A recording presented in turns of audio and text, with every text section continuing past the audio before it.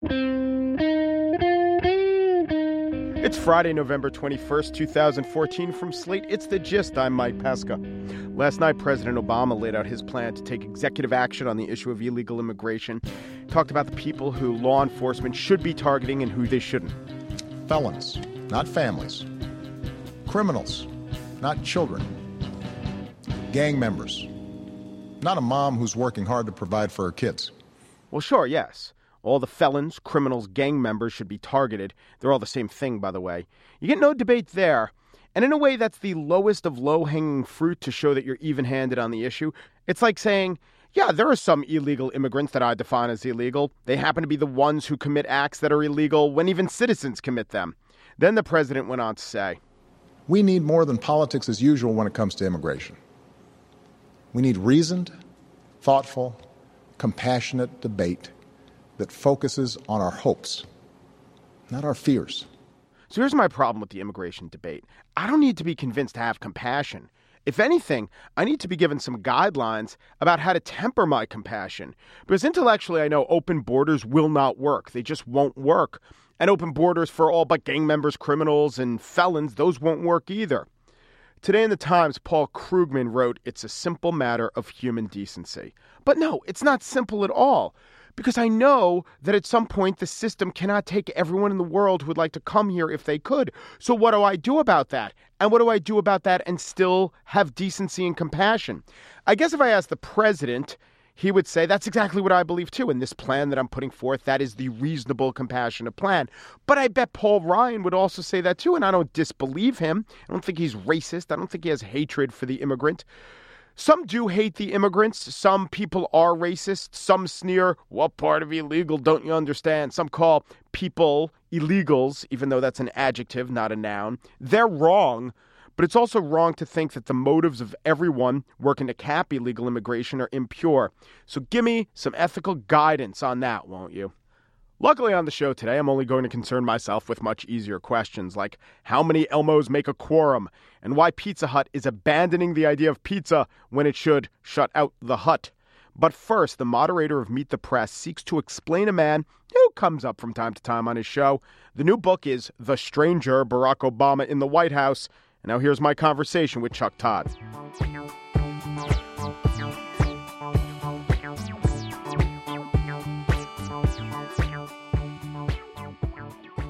President Obama is open-minded. No, he dithers. He's contemplative. No, he's too much in his own head. He's judicious. No, he lacks fire in the belly. He's intellectual. No, he's disengaged. There's a lot about the dualities of Obama that really are unfair criticism, like saying he's an acolyte of Jeremiah Wright. No, he's a secret Muslim. Both those things can't be true.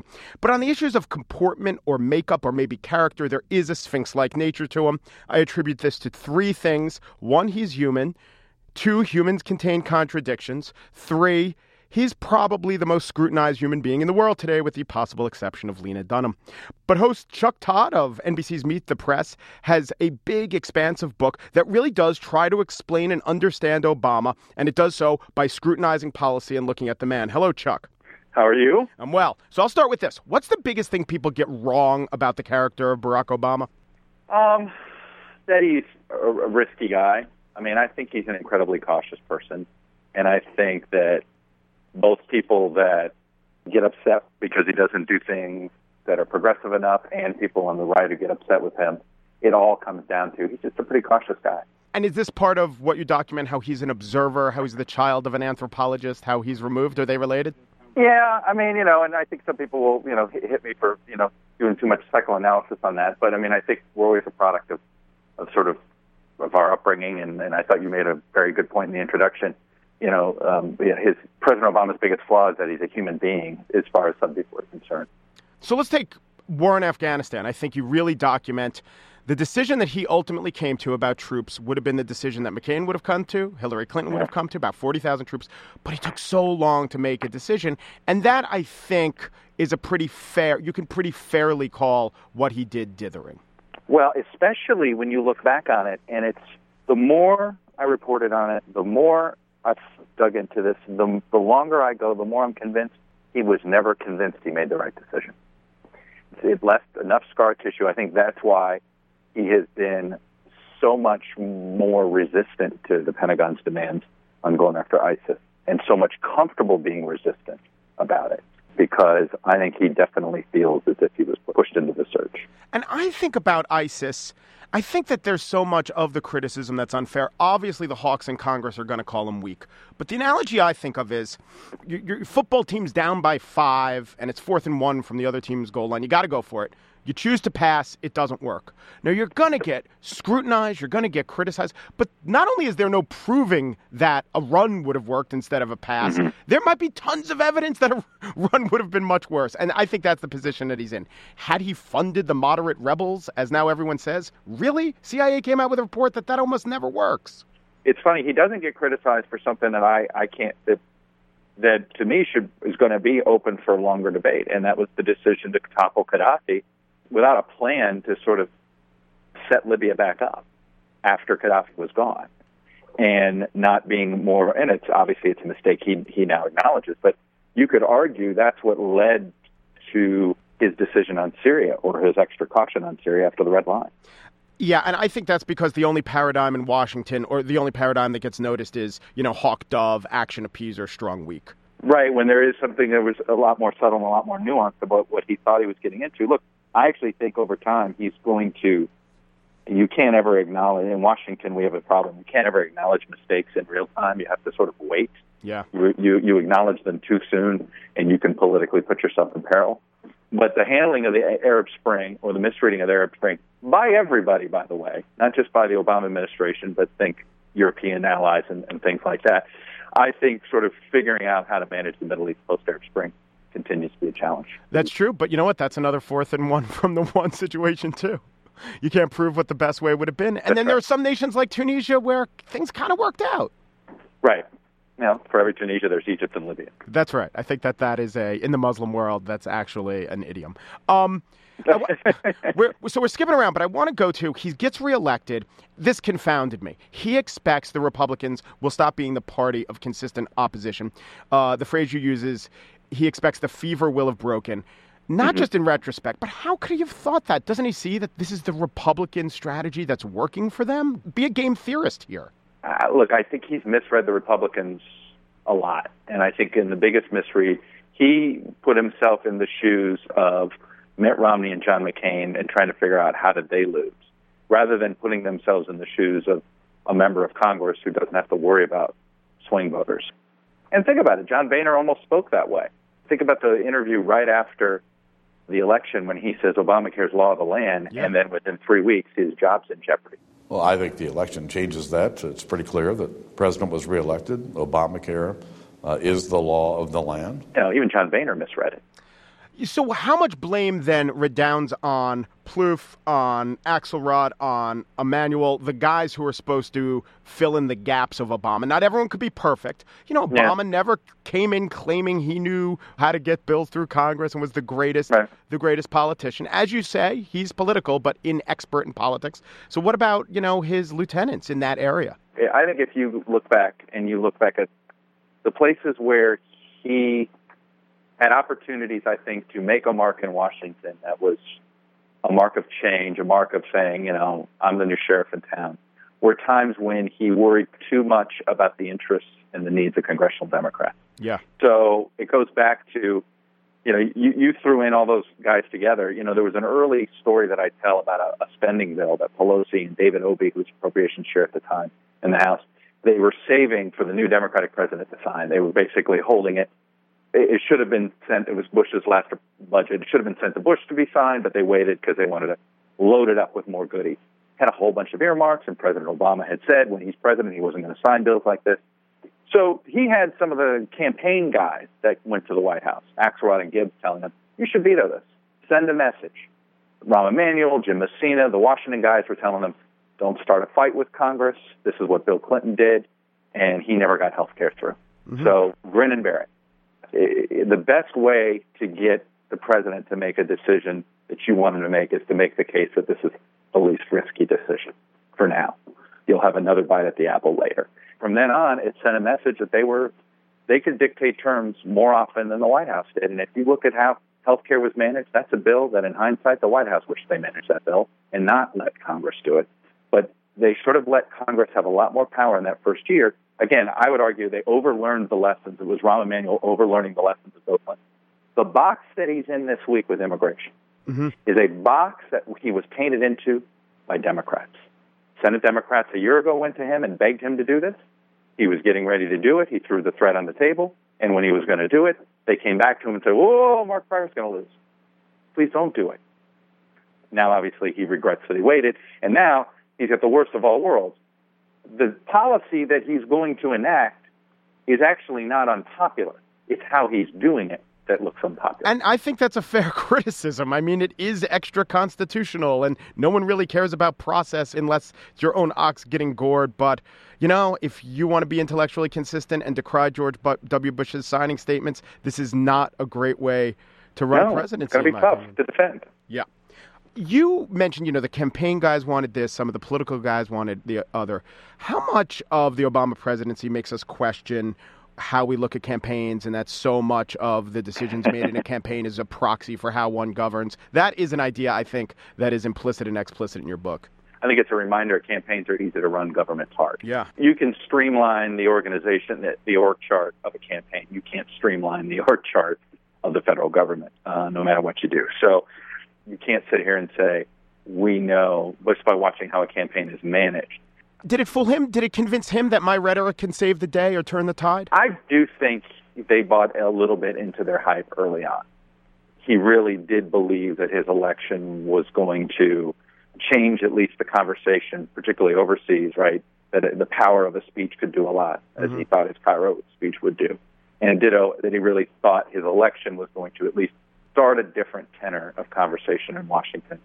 But I think he thought, there was always something about him when, for instance, when they picked Joe Biden, he always said, I'm enough change. I think he always thought that he himself, that the presence there would send the signal, hey, the country said this, they're expecting us to change our tone and tone. One thing I want to ask you is, in the next 2 years, what can he do? We could talk about Burnish's legacy. We could talk about it just like to improve the country. What shits does he have left to play?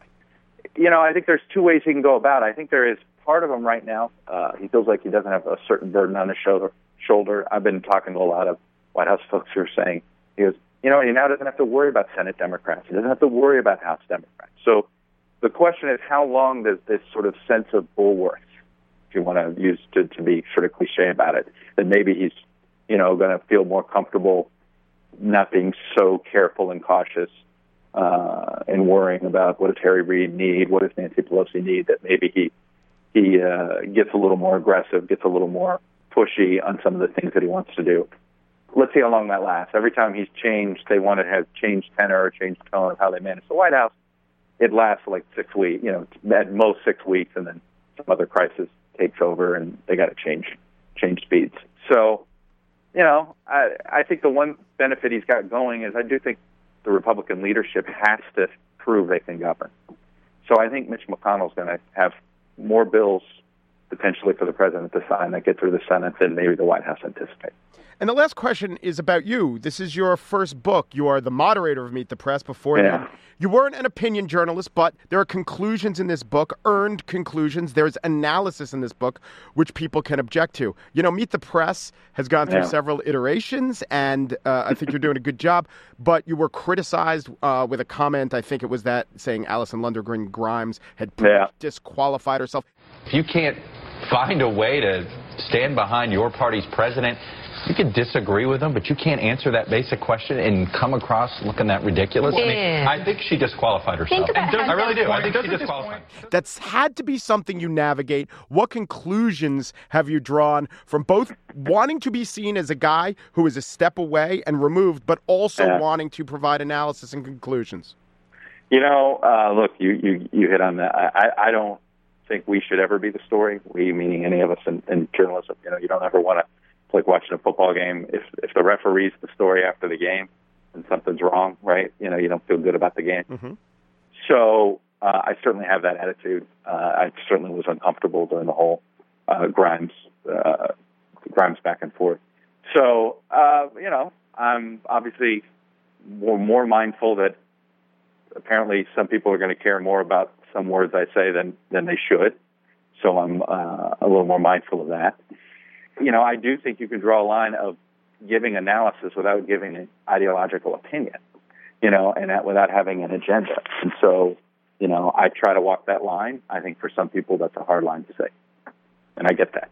Chuck Todd is the author of The Stranger, Barack Obama in the White House. He's the moderator of Meet the Press. If it's Friday, Chuck Todd's talking on The Gist. Hey, thanks, Chuck. Hey, thanks a lot. That was fun.